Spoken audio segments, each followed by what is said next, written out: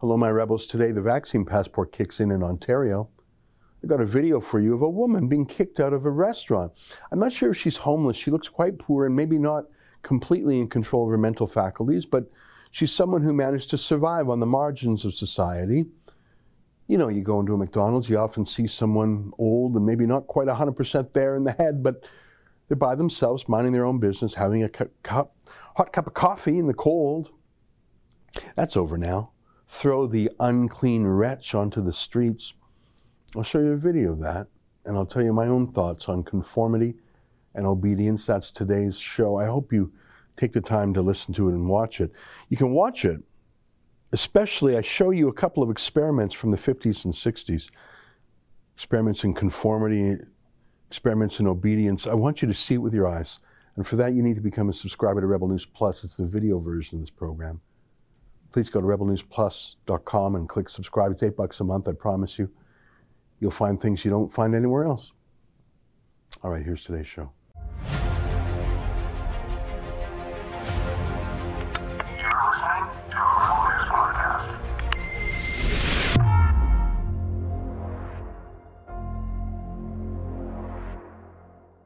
Do you conform? Is there any limit to what you'll go along with? It's September 22nd, and this is the Ezra Levant Show. Why should others go to jail when you're the biggest carbon consumer I know? There's 8,500 customers here, and you won't give them an answer. The only thing I have to say to the government about why I publish it is because it's my bloody right to do so.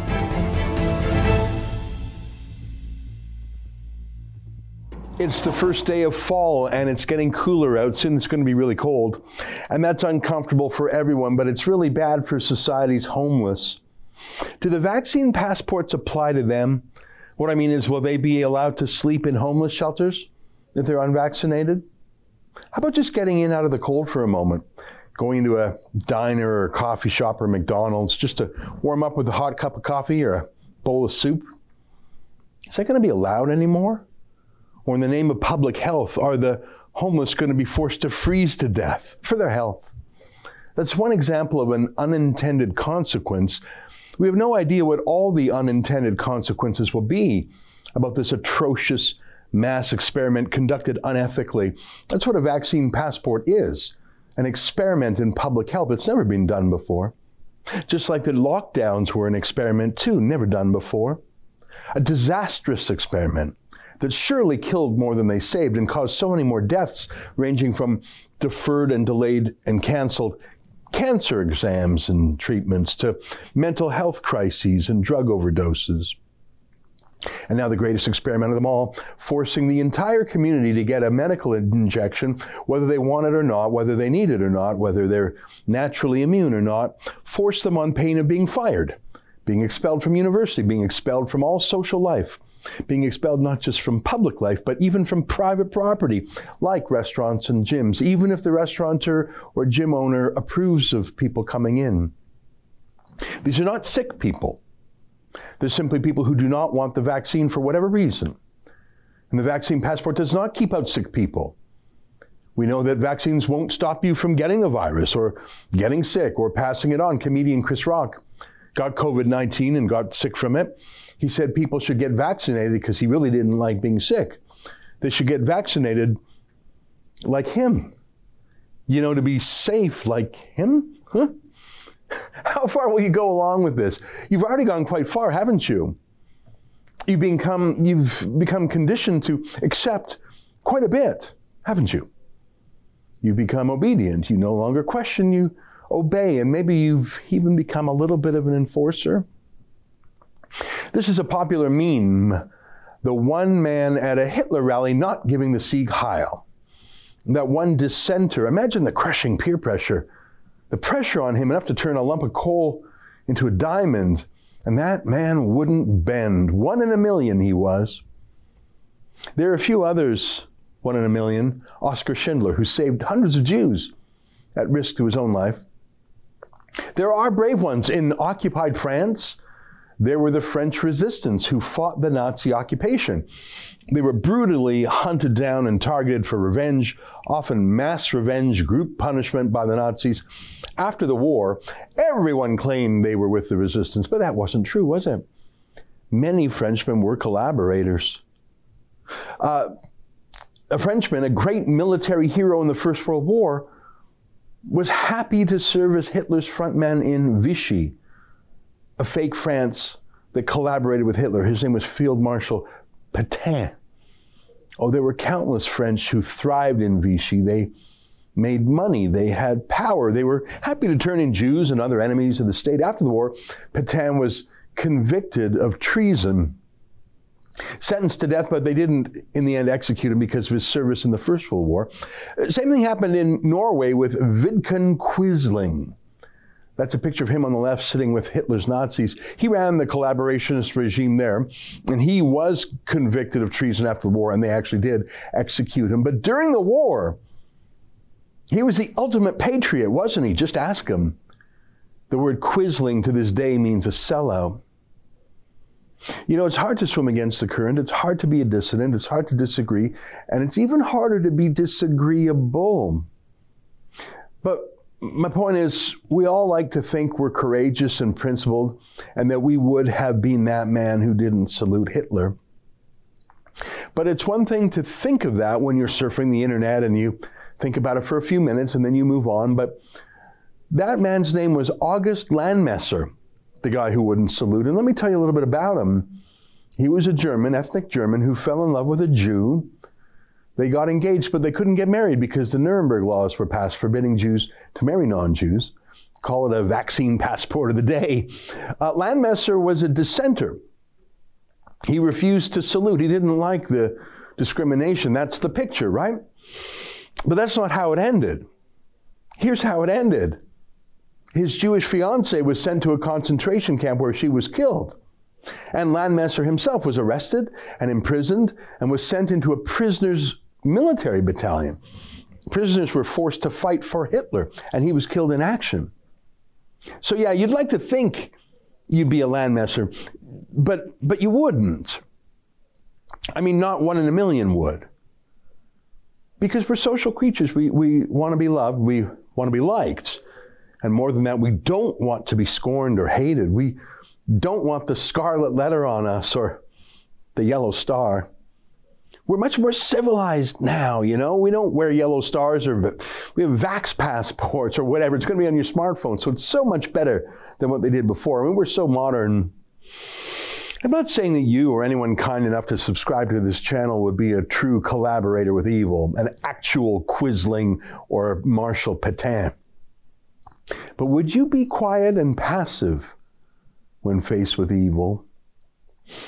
Dante said a special place was reserved in hell for those who in a time of great moral crisis did nothing.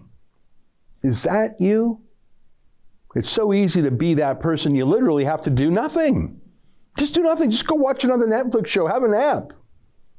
Do you remember this video from when we played it for you before? It's the worst video we have ever broadcast. This is a short version of it. I'm not even going to play the long version of it, and I'm warning you, this video upsets me so much, it upsets me for an hour after I'm done watching it. Here's a short version of it. I'm actually not going to watch this now as I play it for you. I'll just put it there for you. I can't stand this video. Here's a tweet I wrote about it a year ago. I said, do not think that our generation is superior to any other. Do you think that if it was us in Nazi Germany or Soviet Russia, that we would have resisted, that our police would have refused orders, that our media would have resisted, that you would have? Here, watch the video while I look away.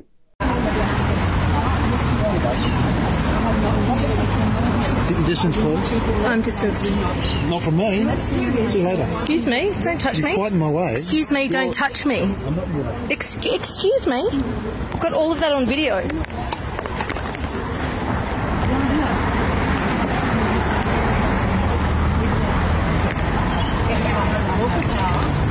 No, you're not free to go. Please don't touch her. Don't touch me. You're not free to go. Do you understand?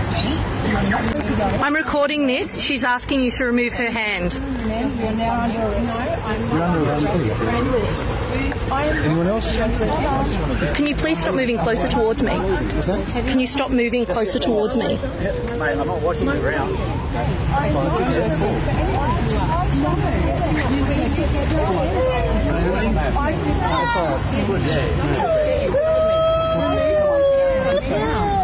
Excuse me, she has her son with her and she's done nothing wrong.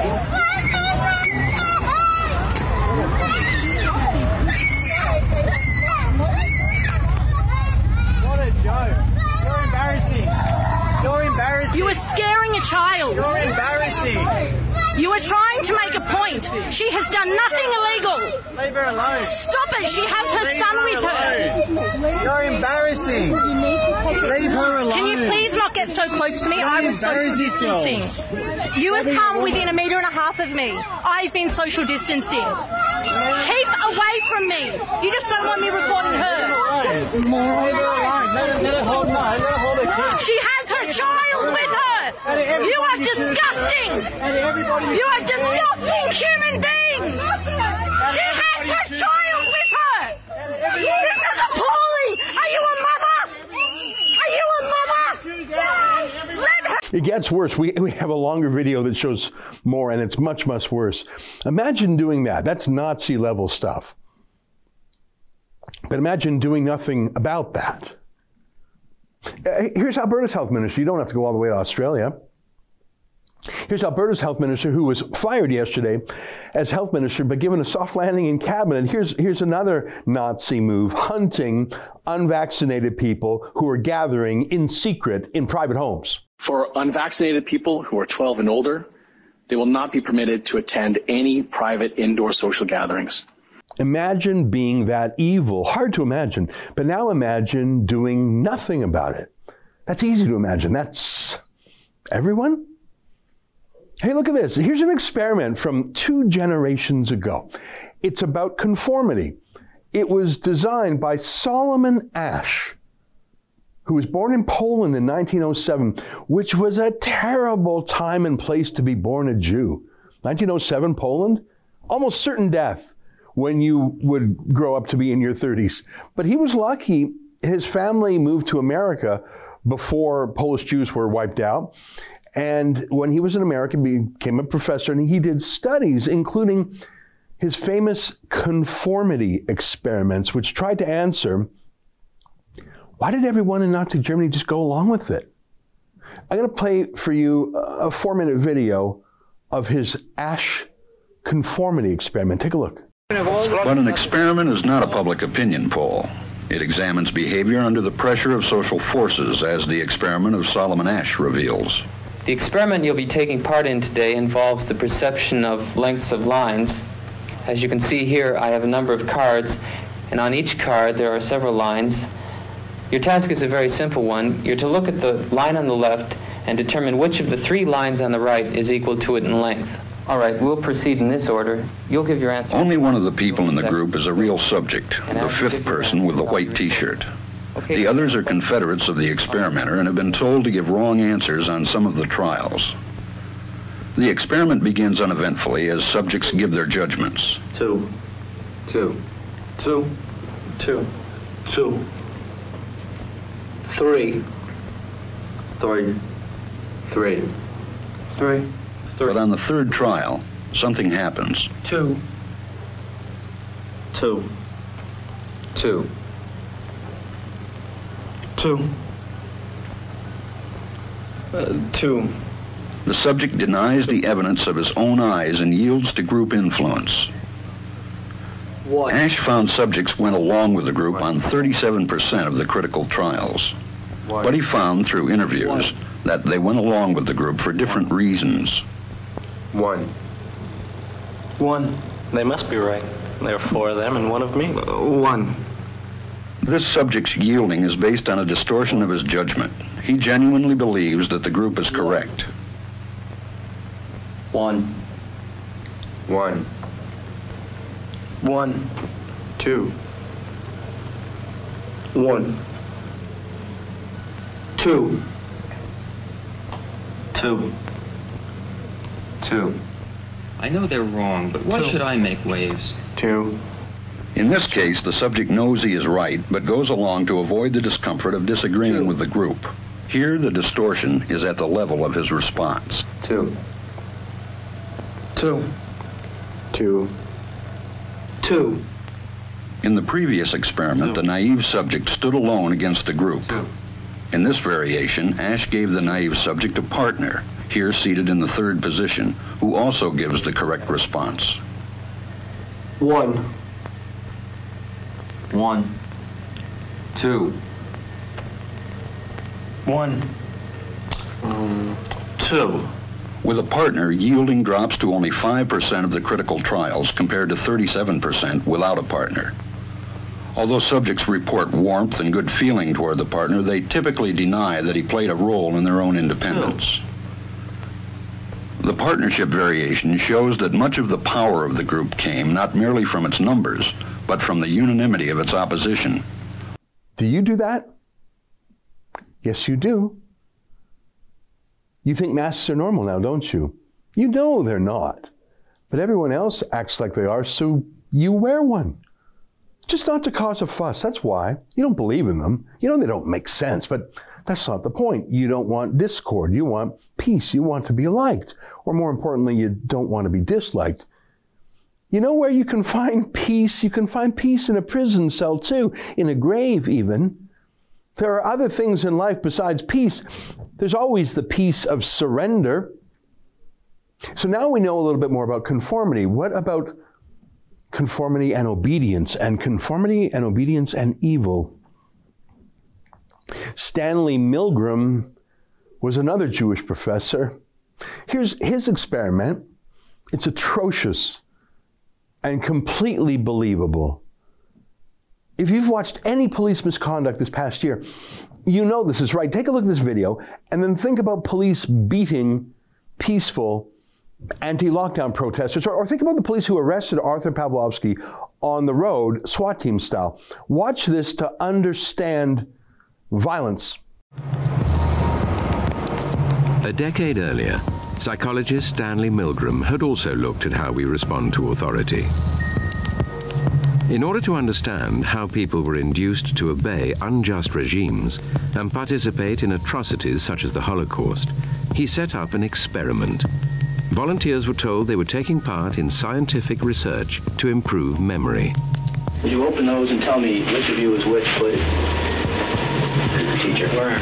Teacher. Separated by a screen, the teacher would ask the learner questions in a word game and administer an electric shock when the answer was incorrect. He was told to increase the voltage with each wrong answer. Cloud, horse, rock, house. Answer. Wrong. 150 volts. Answer, horse. Oh. Experiment, that's all. Get me out of here. Get me out of here, please. Continue, please. Go right on. I refuse to go on. Let me out. You refuse to go on? The experiment requires you continue, teacher. Please continue. Participants didn't know that the learner was really an actor and the so-called shocks harmless. You're going to get a shock. 180 volts. Oh. I can't stand the pain. Let me out of here. Stand it. I'm not going to kill that man there. I mean, who's going to take the responsibility if anything happens to that gentleman? I'm responsible for anything that happens here. Continue, please. All right, next one, slow. Walk, dance, truck, music. Two-thirds of volunteers were prepared to administer a potentially fatal electric shock when encouraged to do so by what they perceived as a legitimate authority figure. In this case, a man in a white coat. 375 volts. I think something's happened to that fellow in there. I don't get no answer. He was hollering with less voltage. Can't you check in and see if he's all right, please? Milgram's findings horrified America. They showed that decent American citizens were as capable of committing acts against their conscience as the Germans had been under the Nazis. And they did all that, and what was the authority? Because a man was wearing a white coat. He wore a white coat, so you know he was a scientist. I mean, who else would wear a white coat? And don't you have to do whatever a man in a white coat says? And you know, we've had dozens of people wearing white coats on TV this past year and a half, telling us to do things to ourselves, but worse, telling us to do things to our elderly parents and our young children. And you know what? We've done them. We have done them. And now come vaccine passports, the mass unpersoning, the mass apartheid in the original of Afrikaans, or Untermenschen in the language of German, Untermenschen, underclass, under people, unclean people, and the glee in collaborating. Here's a rock concert by an indie band called the Kaiser Chiefs. Indie, that means independent. Sure they are. Kaiser Chiefs, more like Pfizer Chiefs. Take a look at this. See your hands again. Now they're all clean hands. Washing them. Let me hear it if you've had the Pfizer vaccine. Let me hear it from Moderna. AstraZeneca. Let's hear it from the anti-vaxxers.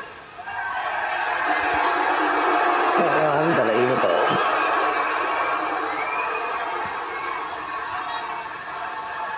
Celebrate being clean with Pfizer. Demonize the unclean Untermenschen.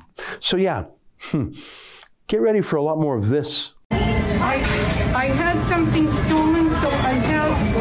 Okay, but and I need to see your vaccine. Please stop. I had my vaccine. This is a very serious problem. I had my vaccine. You can call my doctor. That was just today. That was today. Get out, you unclean woman. Get out into the cold. Get out into the street. No food for you. You can sleep in the street. We can't have your uncleanliness near us. We're the clean ones. Even the Premier of Quebec says so. Look at this. On n'a pas le choix. Je le répète, là. Moi, si j'étais patient dans un hôpital, j'accepterais pas qu'une infirmière non vaccinée soit proche de moi. So he would not accept an unvaccinated nurse even standing next to him? A nurse who had worked for the last 18 months without a vaccine, who, we were told, were the heroes, but she would be unclean to him. Cast her out. Do you accept that? Do you conform to that? Will you accept that? Will you be obedient? Will you help conduct that and prosecute that?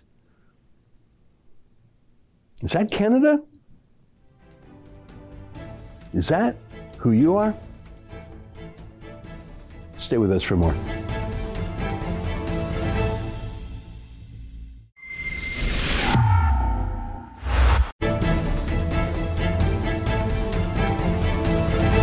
Well, last night I was honored to be a co-host of an event featuring Tucker Carlson, the biggest name in cable news in the United States, the biggest show on TV. He's a great conservative activist, but he also is not partisan. He talks to well-meaning liberals, whether it's Glenn Greenwald or Democrats who are not blinded by partisanship. Tulsi Gabbard comes to mind. He also has a gentle ribbing for Canada, but I think it's because he likes us and he fears what's happening to us under Trudeau. The event was sponsored by the Democracy Fund and was hosted by Dr. Charles McVitie at his Canada Christian College. It was a great get-together, hundreds of people on location and hundreds more watching via a private Zoom link. Great event. It was a Civil Liberties Town Hall. And I tell you this because it was exciting to hang out with Tucker Carlson and that we plan to do many more of these events, and I'm going to make sure that you know about them with more lead time. We put together this whole Tucker event in only 1 week.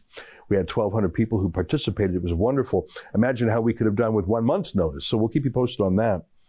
But I want to tell you that the day we chose last night was strategic because it was mere hours before the government of Ontario brought in its vaccine mandate, its vaccine passport, which means today and all days forward, you are not allowed even to go into a gathering hall, conference center, restaurant, coffee shop, gym, meeting place of any sort, unless you subject yourself to a vaccine injection, whether you want it or not, whether you need it or not, whether you have natural immunity or not.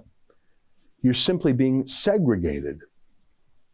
As Tucker said last night, this is a Rosa Parks moment, Who will step up and defy it? I thought that was an excellent observation, and maybe one that an outsider, an American, had to make. So what are the rules? And how is it in Ontario? Joining me right now, is our friend Andrew Lawton, a host of the Andrew Lawton Show on True North News. Great to see you again. Andrew, I'm wobbled just thinking about it. It's shocking to me how we went from 2 weeks to flatten the curve to you're banned from every public place unless you get an injection. But you can believe us, this is only temporary. It's shocking how far we've gone in such a short term. Yeah, and not just as a society, but even politically in Ontario. Doug Ford was the guy who just a couple of months ago was scoffing at the idea of vaccine passports, saying he doesn't believe in a split society, a segregated society. And you fast forward just a little bit of time, and now all of a sudden, if you want to go out to eat in Ontario, you not only have to be vaccinated, but also have to disclose that. You have to show your papers to the host at the restaurant, the trainer at the gym, whatever else, just to get your seat at a table partaking in the benefits of being in what's supposed to be a free society. Yeah. These massive public health prescriptions, that's really what they are. None of them have been tested. None of them have been proven to be effective and to have fewer side effects. I'm not talking about the medicine called the vaccine. I'm talking about lockdowns, about having children do school via Zoom, of dehumanizing each other with masks, and now vaccine passports. None of them have been proven to be effective or proven that they're a net public health positive as opposed to a massive negative. This is a giant experiment in which we have all been condemned, commanded. There's no option here. And one of the central tenets of medicine is voluntariness. You can't do a surgery on someone if they don't want it.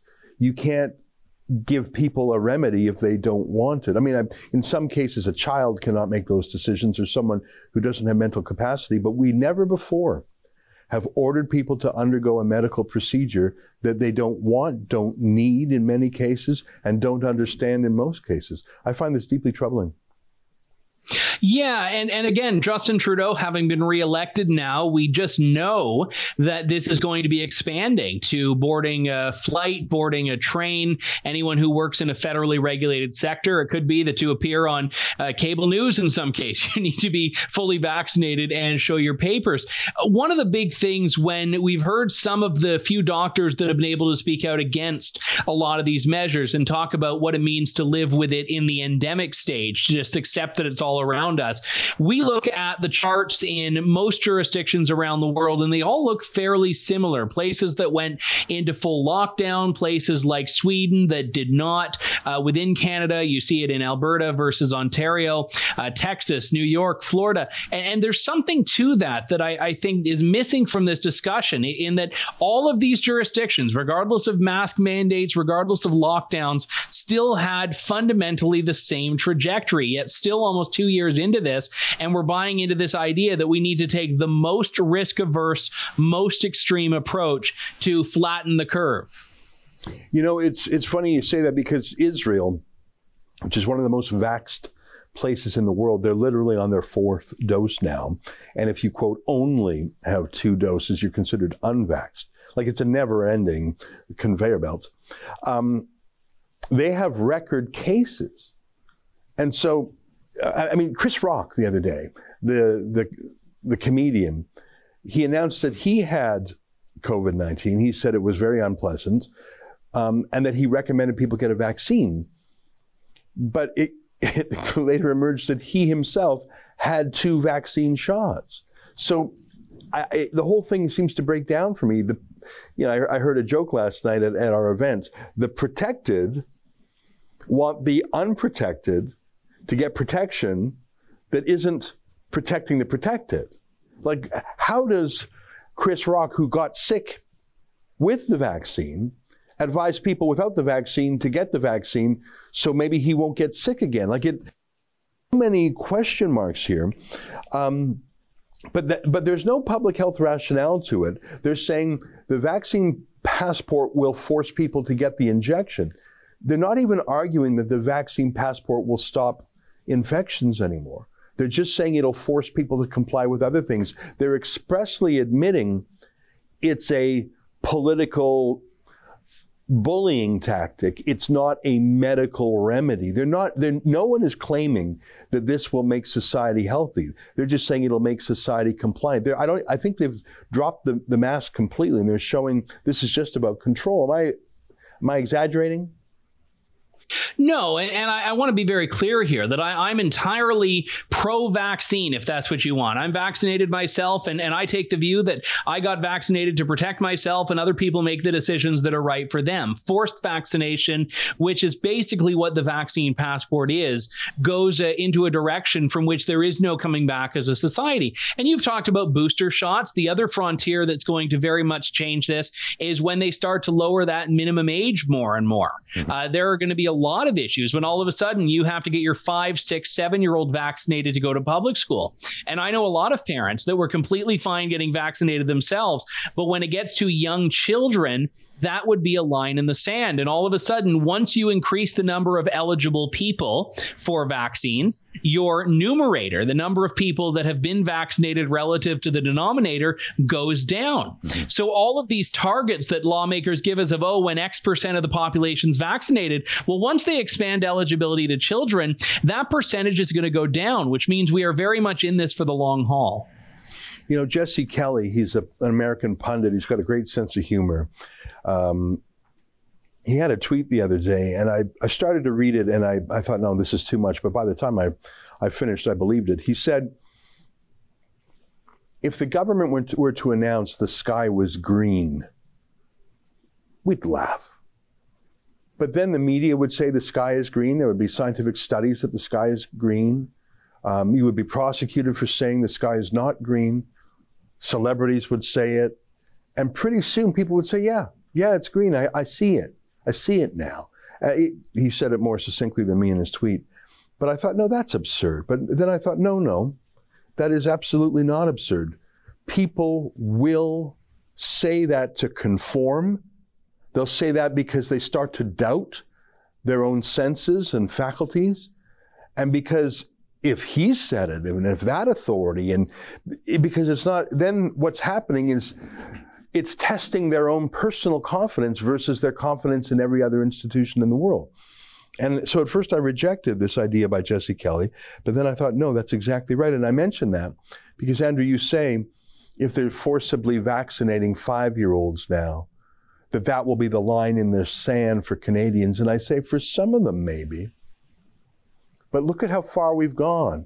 Oh, it's just 2 weeks. Oh, it's just a mask.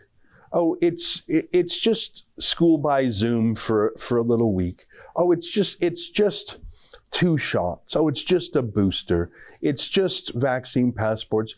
Oh, we're just going to connect that to other vaccines or other health data. I don't agree with you. I think that you will have the same peer pressure and mania, even if they were forcibly injecting babies, Andrew.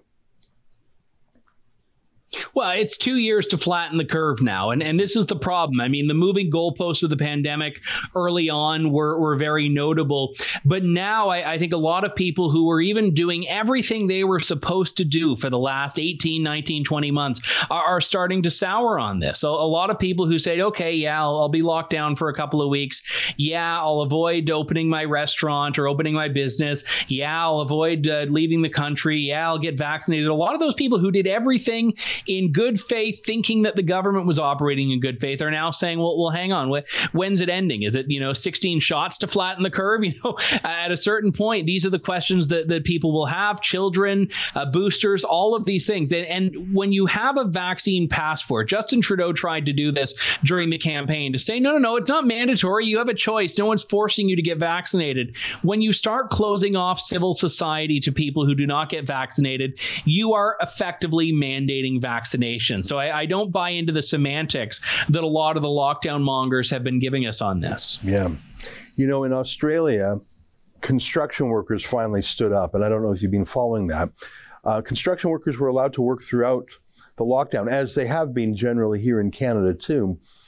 And suddenly, the head of the construction union basically did a deal with the government in the state of Victoria, Australia, that they would require anyone working on a construction site to be jabbed.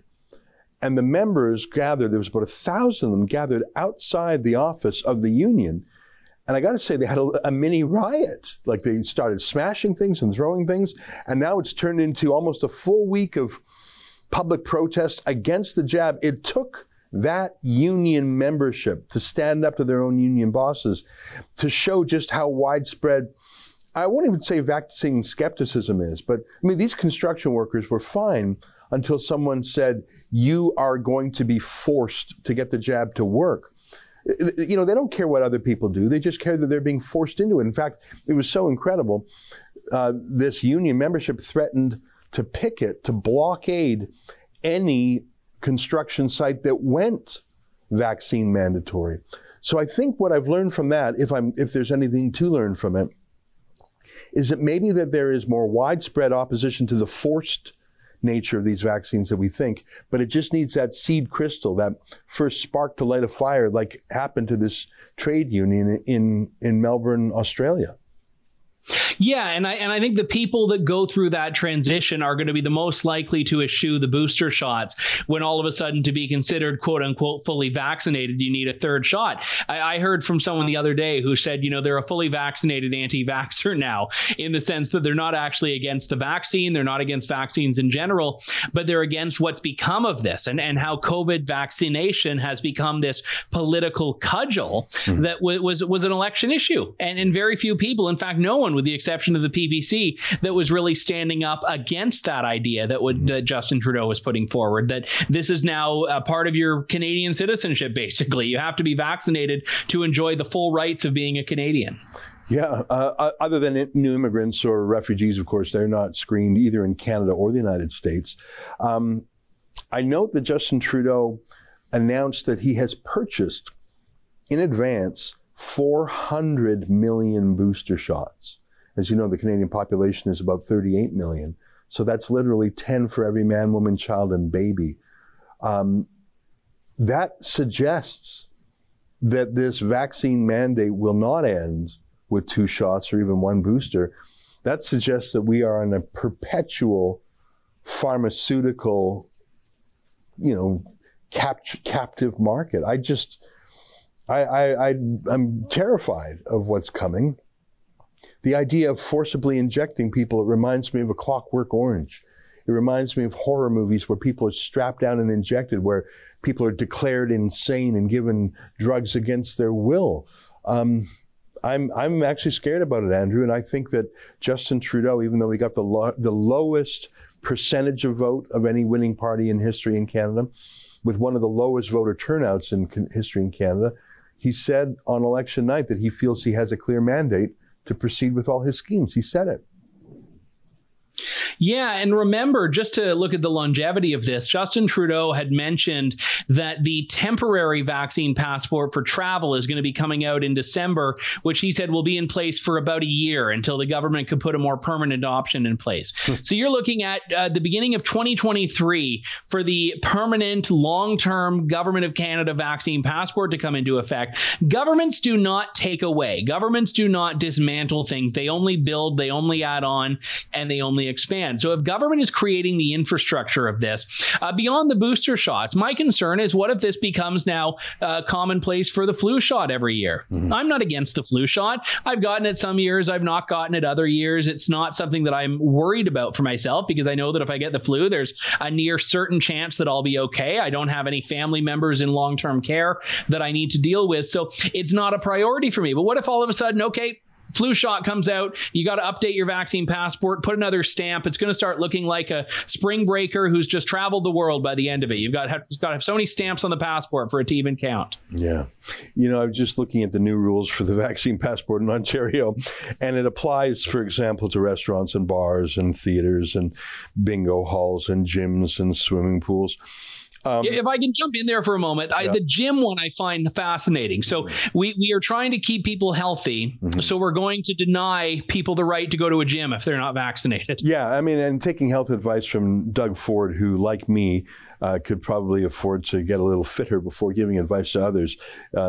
I mean, that sticks in the craw, but I'm just laughing because, of course, the vaccine passport applies to strip clubs, bathhouses, and sex clubs. I honestly don't know what a sex club is. I presume it's a club where people go to have sex. So you need a COVID vaccine. You need to prove you don't have COVID to get in there. I'm guessing there might be a few other infections, sexually transmitted diseases, but they're going to check. You can't get in if you don't have a COVID vaccine. But of course, if they would dare ask you about a sexual illness, well, that would be unconstitutional. I find this all madness. Switching gears a little bit, Erin O'Toole, the Conservative leader, really said nothing that was essentially different from Justin Trudeau, Jagmeet Singh, or the other party leaders on the vaccine mandate. The most he would say is, I'm not going to interfere with provinces as they do it. But he wouldn't speak out even morally in defense of freedom. Of course, there's a federal role too. Trudeau said he'll spend $1 billion nationalizing the vaccine passports. Trudeau, the federal government, of course, is in charge of international gatekeeping. So for Erin O'Toole just to duck the question by saying it's not my department, well, this is the issue of our age, and he was silent on it. I think that's one reason why the PPC vote tripled, because at least Maxime Bernier would talk about it. Switching gears here a bit, do you think that Erin O'Toole failed in this election, and do you think he ought to have some sort of reckoning over it? Listen, so many people in the pundit industrial complex have been trying to spin a way that a win can be a loss and a loss can be a win. I think a win is a win and a loss is a loss. It's that simple. The Conservatives lost this election. They gambled, and Erin O'Toole's team gambled on what the winning strategy would be. If it paid off, if Erin O'Toole had won the election, I think a lot of people would probably fall in line on things like the carbon tax and the firearms flip-flop and the conscience rights flip-flop and all of these other things, CBC funding, but he lost and the Conservatives lost. And I think there needs to be a reckoning in some form. I don't know if he's going to submit himself to a leadership review on an expedited basis, or if he's going to wait and slow walk it until the constitutionally mandated one in the Conservatives' next convention, which is about 2 years from now. It's difficult to say, but I think that Erin O'Toole did not at all try to hold on to the base. And it's one thing to try to expand the base and bring in new supporters. You can't turn your back on the people who got you there. And in his case specifically, he was elected leader because of his appeals to the base. Mm-hmm. So when those people feel like they have nothing in you to support, it's not going to go well. And he's already, there's a reason that less than 24 hours after polls closed, and you already had someone on Conservative National Council launching a petition to oust Erin O'Toole. That's, I think, probably reflective of a lot of very real anger in the party right now. Mm-hmm. Well, you spent some time on the Conservative campaign bus during the election, and I know you talked to Erin O'Toole. I also know you have an interest in firearms rights, your documentary assaulted.ca. I think Erin O'Toole lost some momentum when he allowed the issue of firearms to put him on the defensive for a couple days. And now, you would know the details better than me. It looked to me like he caved in. Now, is that spin, or did he really cave in on that promise in the middle of the campaign? Oh, no, 100%. And this wasn't just a flip on his leadership platform. This was a flip on the platform that he gave to reporters and to the public and to Conservatives on the very first full day of the campaign. There were very clear promises in there. One of them was to repeal the order in council that the Liberals adopted in May of 2020 that banned about 1,500 different types of popular firearms, including the AR-15, among others. And O'Toole said he was going to repeal that. And then after a few days of bad press, he said, okay, we're going to keep the ban in place, and then we're going to launch a review of the system of classification. Now, a lot of gun owners took that as a wink-wink. They say, okay, he's going to do it after the review, but he can't say it right now because it's politically toxic to do it. The Liberals still attacked him for doing exactly that. They said, oh, okay, now he's just going to do the review and then roll back the ban. And I'm also of the mind now that politicians have turned their back on their base so many times times that I don't want the wink wink. I want a politician who's actually going to be unafraid to take a stand and own it and actually build the foundation to sell that policy rather than caving when the Globe and Mail asks a mean question. Yeah, and one thing, and again, this is something that Tucker said last night. He said, when normal people lie, children lie, they have a grain of truth in what they say because they try and mislead because their conscience comes through. 8 cookies are missing. Did you have any cookies? No. Okay, well, maybe I had 1 cookie. Like Tucker, it was very funny. He was talking about how kids lie. They lie with a drop of truth and they hang on to that truth for their conscience. And he said, whereas leftists, they lie point blank. And he talked about how Stalin would get his victims to sign confessions before he killed them. He would get his victims to accept the blame for their own murders. And that audacity, that audacious, conscience-free lie is a tactic of the left. And so I think that conservatives, because I mean, listen, every human lies, I suppose, but Erin O'Toole,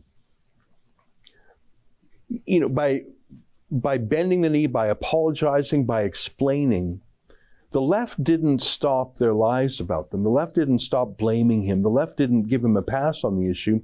They took it as a victory and they rubbed his face in it. He didn't profit in any way from that. And I think that I don't know what kind of a liar Erin O'Toole is. I know that on everything from the carbon tax to firearms to, you know, his profession that he doesn't believe in cancel culture, every one of those things is no longer true. I don't know what kind of a liar he is, but I don't trust the guy.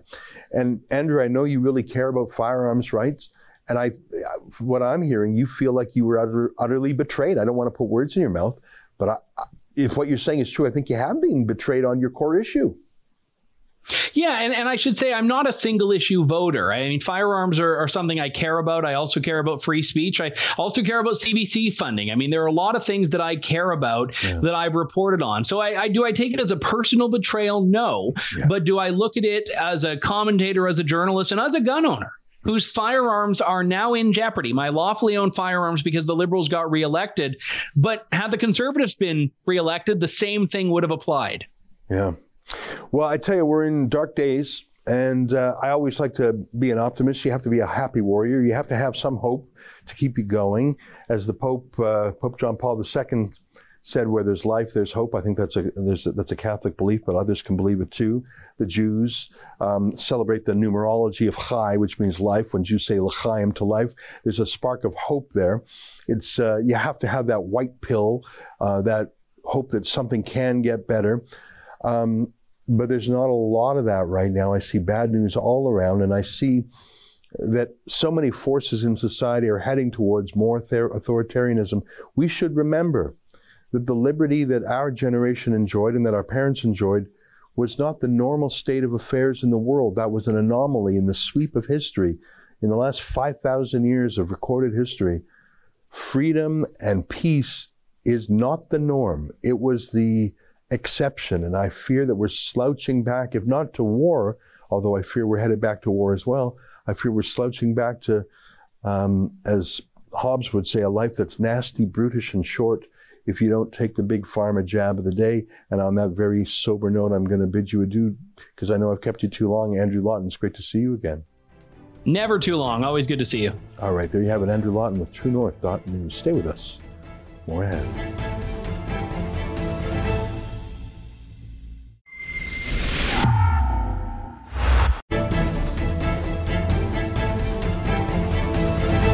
Hey, welcome back on my show last night. Corey writes, I predict Bernier and the PPC's support going forward will be very durable.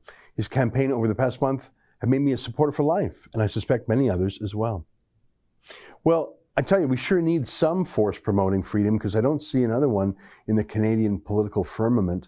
I'm a little disappointed they only got just over 5%. I had led myself to believe that they would get maybe 10%, but you know what? It was still powerful to see it. PJ writes, nothing but respect for Avi and Rebel Media. I tell you, Avi has been on fire in Australia. Australia has been on fire. I've never seen anything like it. It's a full-on civil war. I was watching Avi's latest work. Police are coming out with guns, storming things at a shrine of remembrance. It's a big war memorial in Melbourne. Police are storming it because protesters are there. I think Australia is truly a form of civil war. It's becoming a rogue state, a police state, an authoritarian state. You know, there were media drones filming it, and the police requested that the drones be banned, not for safety reasons. They were completely safe, being operated as normal, but so that their own misconduct could be hidden. And that was approved by the government. I say, if you want to see the future, look to Australia in terms of civil liberties, look to Israel in terms of a perpetual vaccine and booster mandate. These are the worst of times. It's our show for today.